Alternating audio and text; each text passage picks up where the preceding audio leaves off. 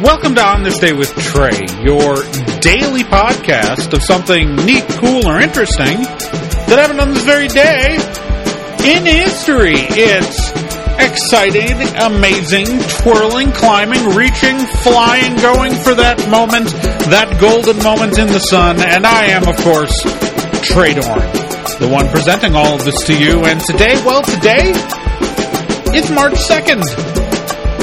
It's March 2nd.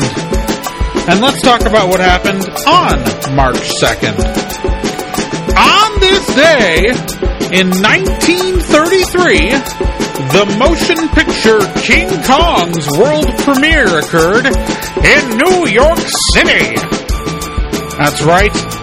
The original, the classic, the beautifully shot for its time, and altogether adventurous King Kong had its world premiere.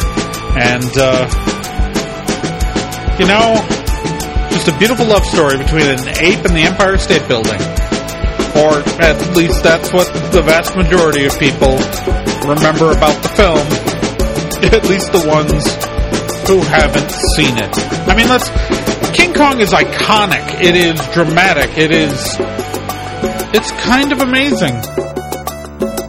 And a metaphor and stuff. I don't know. It's a good movie.